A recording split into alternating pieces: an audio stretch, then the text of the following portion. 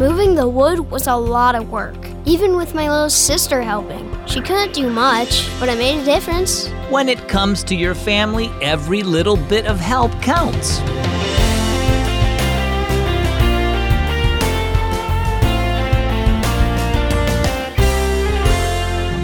Do you ever wonder if you're big enough or old enough to make a difference? If so, stick around. I'm Zach with Keys for Kids. You might think you're not big enough or old enough to make a difference when it comes to helping at home or at church. But you have to remember, every little bit of help counts. And that's especially true because God has given every single person a gift that they can use to help out.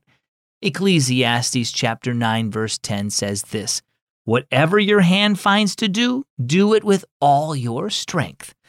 Our story today is entitled, The Hitchhiker. "Oh no," Dad exclaimed as he turned the car into the driveway.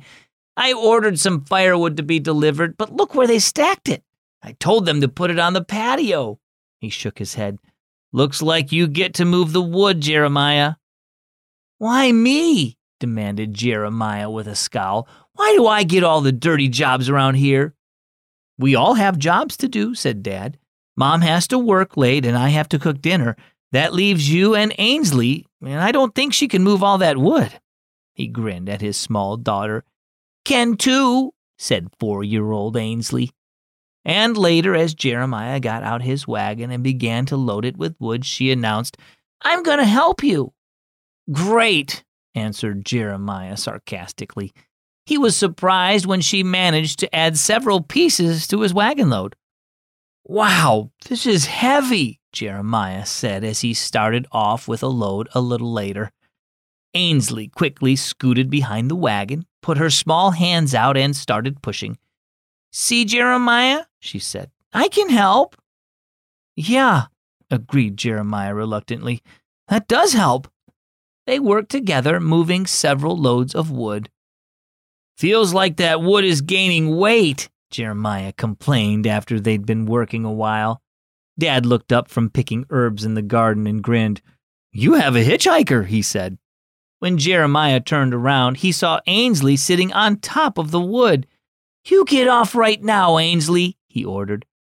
Dad laughed. "That's a good example of how much easier things are when everyone does their fair share," he said as he helped Ainsley down. "When someone sits down on the job, it's harder for everyone else." Grinning at his sister, Jeremiah nodded. Ainsley may be little, but when she was helping instead of riding, it made the work a lot easier. "Every member of our family can help out in their own way," said Dad. "That's true for God's family too. The church is his family of believers, and it's our job to tell people about Jesus and show them his love here on earth. And each member of the church is needed. We all need to work together to complete the task God has given us." So how about you? Do you help out at home, or do you feel like you're too young to do much? You may not be able to help with everything, but you can help with something. The work you do is important, both at home and at church. So what can you do to help God's family? Can you pass out bulletins or help clean up after Sunday school? Whatever it is, you can help with the important work that Jesus has given his church to do. Our key verse is Ecclesiastes 9:10. Whatever your hand finds to do it with all your strength. And our key thought for the day, do your share of work. One of my favorite podcasts is the Unlocked Teen Devotional from Keys for Kids. There's a new episode every day for teenagers to grow closer to God. Just add it to the podcast you already listen to. Search Unlocked for Teens in your podcast app. I'm Zach with Keys for Kids.